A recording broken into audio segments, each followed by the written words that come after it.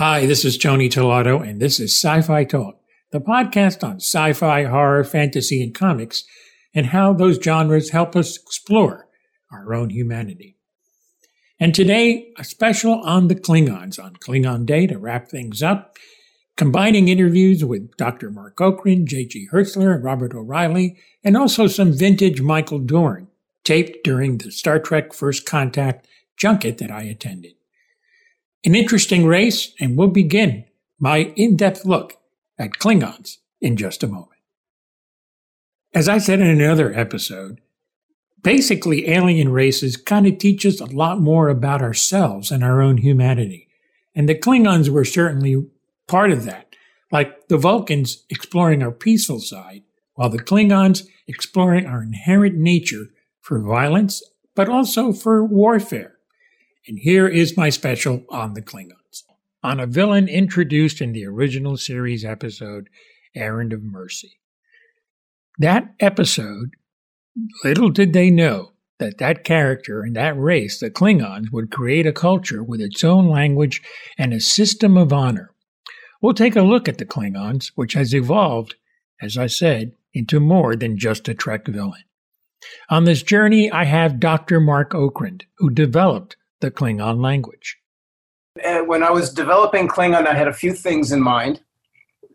Some were my ideas, and some of them came from Harv Bennett, who was the writer and producer of Star Trek III, which was the first film that I did Klingon for. One of them was it was supposed to be an alien language, which means it shouldn't be like any language on Earth. Okay, whatever that means. So for that reason, I tried very hard not to make it resemble anything.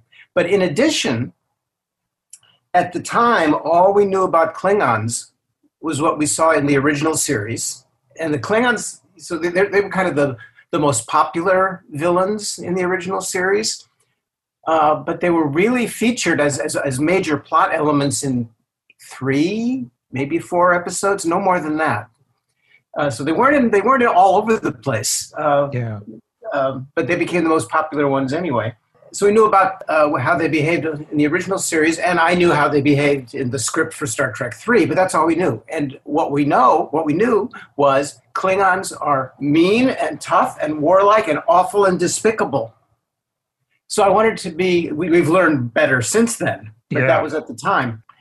So I wanted to make sure that the Klingon language that I developed did not resemble any Earth language, because say if by accident it resembled Thai, then I've got all the people in Thailand upset with me for, using their language as a model for the language of these bad guys. Yeah. Okay, so I tried very hard not to make it sound like anything in particular. Now, having said that, you can't help but be influenced by what you know. And what I know the most about, besides English and some Indo-European languages, are American Indian languages, mostly from the West Coast, and some Southeast Asian languages and Chinese. So little bits of those things would creep in there, but as soon as I realized I was doing something like one of those languages, I would immediately stop and change gears drastically. Yeah. So there's little bits and pieces of stuff in there, but hopefully not in any recognizable way. From the TV series, following a 10-year gap, Star Trek the Motion Picture started shooting, and Gene Roddenberry wanted the Klingons to speak with their own language, to go along with their new look. The story of Klingon in the motion picture is when they made the motion picture, they knew that the Klingons were going to speak Klingon. I don't know whose idea that was. I don't know if it was Gene Roddenberry's idea or somebody else. But there was a scene, and that scene where they speak Klingon is the very, very first thing in the movie. Yeah. Right. There's these 3 Klingon ships, and one by one they disappear, and they're not in the movie anymore. Mm-hmm. But before that, you hear them speak a little bit of Klingon. The scene after that is on Vulcan, on the planet Vulcan. And Spock is undergoing kind of a ritual called Kolinar. He's going to accept Kolinar, right? It's pure logic. Mm-hmm. That scene, the Vulcan scene, was filmed with the actors speaking only English, because that's what the script said to do. Mm-hmm. There was only two Leonard, Spock didn't speak at all in that scene, but there was a woman conducting the ceremony that she had a helper. I don't know what anybody's title was. And they spoke these lines. And when they were doing post-production, the folks decided that she shouldn't be speaking English. She should be speaking Vulcan, right? Yeah. It's a Vulcan ceremony on Vulcan. There's no one around except Vulcans. And we know that the Klingons are going to speak Klingon. So it seems silly to have Klingons speaking Klingon, and the very next scene, the Vulcans speak English. So they hired a guy from UCLA named Harmut Scharf, or something like that, whose specialty was South Indian languages, Sanskrit and things like this. Oh, wow. To come up with Vulcan. And what it was is, he looked at the dialogue, the English dialogue, and looked at the lips of the woman and the guy who were speaking it and made up basically gibberish that matched the lip movements. And when they were off camera, he could do whatever he wanted. And that was what he did, was modified a little bit. I think Jimmy Doohan had a hand in there too. But anyway, it was basically this Scharf. Because he did that, they said, hey, why don't you make up Klingon as well? Because even though the Klingon scenes were at the very beginning of the movie, they were shot at the end of the production schedule. So he did something, but they didn't like it for one reason or another. I have no idea why.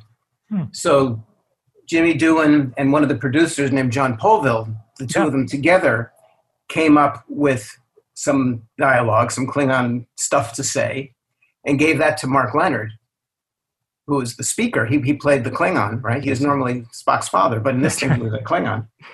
And then he said the lines, and that's the origin of Klingon. There's maybe 6, 7, 8 lines. One of them is, I don't know if that counts as a line. Yeah.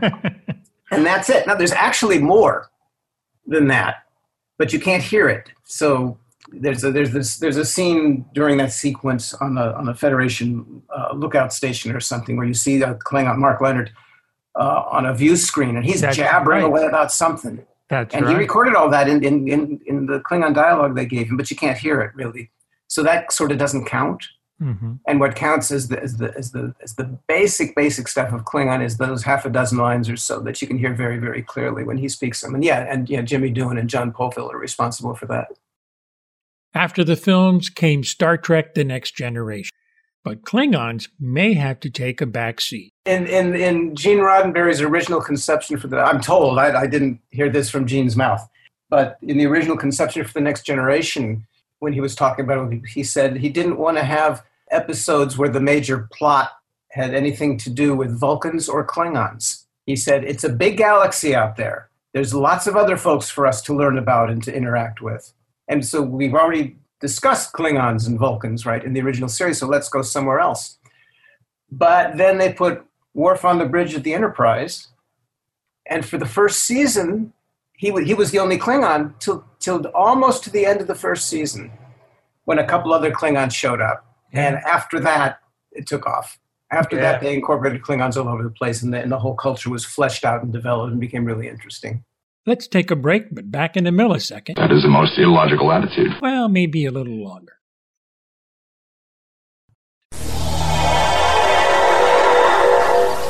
Back on Trek Capsule with more conversations from every Trek generation. One of the things that I actually did when I got the job was that I vowed to change the perception of Klingons, and although we didn't have major discussions about it, Gene allowed me to create the Worf character any way I wanted to, and so what I did was I took we had to do a different voice, number one, because the voice was too human-like, originally, although deep. And so I just took it and made it English, made him really eloquent, instead of saying we can't, I say we cannot, and make it very stilted and very, very eloquent. So, and also the same with the fighting sequences. Originally it was like screaming and yelling and hitting with two hands and, just really kind of wild stuff. And I went to one of the special effects supervisors on our show who was a martial arts expert. And I said, look, I want to change this all around. Let's do something that is violent, but almost like martial arts like. So every move is choreographed, and it is every. If you make a move, you're getting prepared for the next move, and so it looks real, like a dance, except it can rip your throat out, or something. And so that was my whole point, is to change the Klingons so they weren't just these wild guys, and made them a little different. As the culture expanded, we met more characters and even one of the leaders of the Klingon Empire, played by Robert O'Reilly, Gowron. And in another series, Star Trek Deep Space Nine, Klingon came into focus who was instrumental to Worf, General Martok, played by J.G. Hertzler. Gowron was a very ambitious ruler, and he was actually rewriting history, much to Worf's chagrin. How do you see him now? Looking at what we're going through now, gee, somebody must have watched that show too. Yeah. But I think what occurred was it was a natural ability of when you switch shows. I didn't expect to. I started off with Next Gen, and actually I thought I was pretty heroic figure because I was coming from a family, a Klingon family that was sort of outside the realm. They were right. of royalty, but the way that the description is that I was not an acceptable sort of person for, and how I became this battle with the other Klingon to take over was never actually explained. Then once I did take over and get it, then when Michael Dorn was moved over to Deep Space Nine, I knew I was probably going to do one of two things: be killed off or get transferred over. And once I got transferred over, I knew exactly what was going to occur. I would become, the enemy to some way or degree, or they needed people to fight, to give action to the show. And I was a natural. Now, what was interesting is they made me a political figure and not just, I figured if I was going to fight, I'd probably only last a season.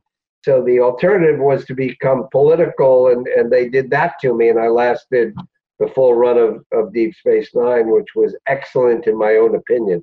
Yeah, it was. But I have no, it's like I'm one of those actors, you give me the job, I do it. It's like the less I give my own opinion about it, I feel that's what I should be doing, giving my less opinion about it and just do the job. There are certain things I disliked, but I'm not a writer, and they have to go the full spectrum. They have a much harder job, I feel, and a much more, free job to go and create, Mm-hmm. And JG, I thought in some ways Martok was interesting because in some ways he was kind of a mentor and surrogate father for Worf, and was instrumental in helping him after the death of his wife, Jadzia. And so am I on the right track with him, or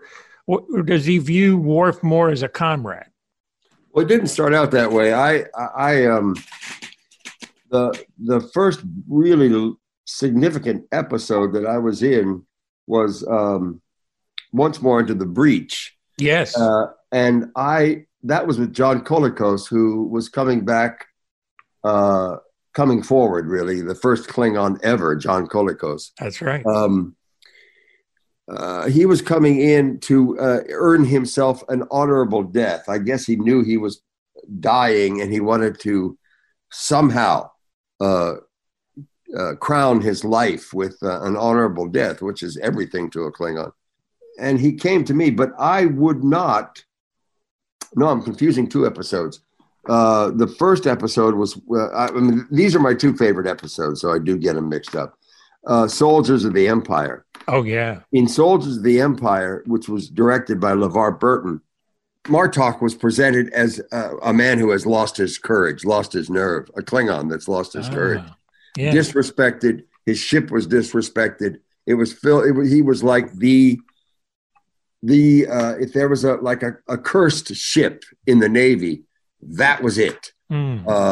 His ship, and the Klingon crew hated themselves, hated the ship, hated him. And Worf came on, and Jadzia also, but Worf put me in a position where I could actually behave in such a way as to overcome my fear. Worf's character. And he did it, and I did overcome my fear of the Jem'Hadar, and at the end I make him part of House Martok. So right. he was part son, part brother. That was probably the most emotionally fulfilling episode I ever got a chance to do, because it really pushed Martok to his emotional ends about being when all is said and done, being a coward, being afraid. Yeah. There are things I would undertake now, except as John, except that there are too many people involved and there's too much chance of failure. But I would love to be able to do it. It's anyway. Worf provided Martok with that possibility. It worked out in that, and so I made him part of my house, which fulfilled a need that he had as well. Oh, absolutely. No, that was great. It was great. The whole Klingon storyline on DS9 was awesome, and you got to credit the guy who really knew how to write them, Ronald D. Moore, who went on to do. Ronald D. Moore, man, you're right. He had those great Klingon stories, man. He had great command of Klingon culture and the mentality. And if you've ever met Ron, yes, he is the most like whatever the opposite of overbearing is. He's the most humble man. He's a genius, but he's so humble. He's so non-aggressive, non-demonstrative of this is how much I know. It's just not there. And I have the greatest respect for Ron Moore. But the other thing in my case with Once More Into the Breach, LeVar Burton was the director of Once More Into the Breach. And I think James Conway, Alan Craker directed Soldiers of the Empire. No, that's right. I'm sorry. I'm screwing it up again. LeVar directed Soldiers of the Empire. Alan Craker, yet another Canadian, directed Once More Into the Breach. They were both fabulous directors. Michael Vehar was basically... he was a DP and a director, and he was sort of talk about a very humble man. He was, you never hear about him. In fact, he's unfindable. I've tried to find him through the internet or through all the resources we have, and he just does not want to be found. He has anyway. We had great writers like Ron Moore. We had great directors and terrific actors. And the guy in charge, Ira. Oh, yeah. He just loved, Ira loves actors, and he loves storytelling above all. And in that way, he was, I think, sort of like Gene Roddenberry. He tried to find the most important things to say and put them in a sci-fi context. As the Klingon popularity spread, some were moved to speak the language and take it further. Dr. Marc Okrand. Some folks who are members of something called the Klingon Language Institute. That's right. Which is an organization of people who study Klingon very, very, very seriously. And among its members are some people who are excellent speakers of Klingon. Some of them, absolutely fluent. They can do simultaneous translation, at least Klingon to English. And carry on discussions entirely in Klingon, and they write things in Klingon and so on. There was the line in Star Trek VI, where the Chancellor of the Klingon Empire says, you can't really appreciate Shakespeare until you've read him in the original Klingon.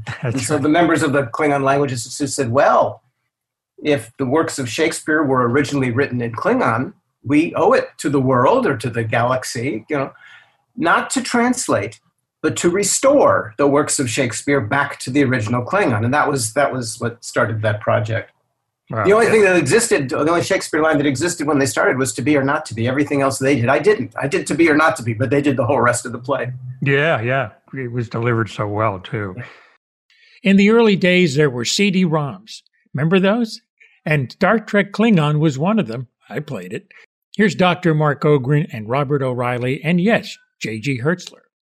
Where you could order it. You couldn't buy it there and walk home with it, but you could pre-order it, and they would send it to you. But they had some set up so you could play with it and try it out. And I said, I'm going to go try out this language lab. So I skipped the whole rest of the other thing. I went straight to the language lab. I went to the part where I'm supposed to read a word and say it back and hear how I did. So the word popped up. Now I'm making this up. I don't remember what it said, but it said kapla. And I said, kapla. And then I heard my voice say, you said ka, and you should have said ha. And I said, no, computer, I said it right. You're wrong. That's funny. That's a great story. Yeah, I mean, I remember it well. The language lab actually took place in the holodeck. Ah, okay. And then he would appear in the holodeck, and he would, who he would introduce himself, and then we're going to, we just get going. And, impatient as I was, a lot of times I kind of skipped that and went right to the story. And of course, that's why he cursed at me, because I didn't do it right. But yeah, there's bits and pieces of it, maybe even the whole thing that you can see on YouTube. Yeah, I think so. And a lot of separate videos. I was privileged to sort of do a whole dictionary kind of a thing. I did a CD-ROM, and they added a whole section of learning Klingon, and I was to be the teacher.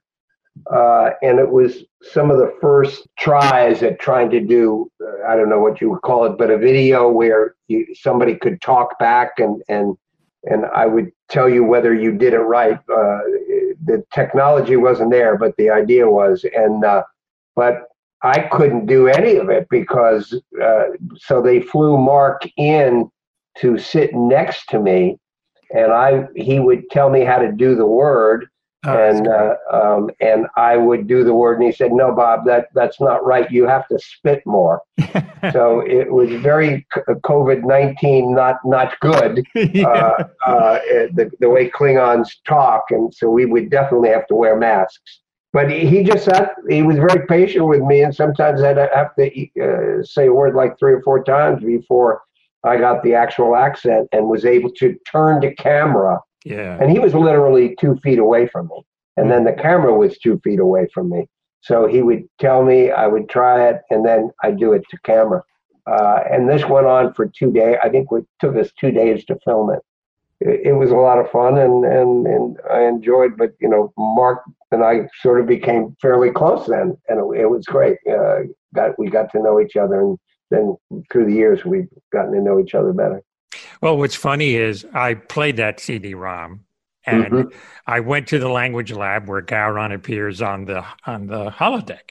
Right. And so me being a little younger and more impatient, I said, I don't want to do the thing. Let me go right to the ship. And I'm on the Klingon bird of prey.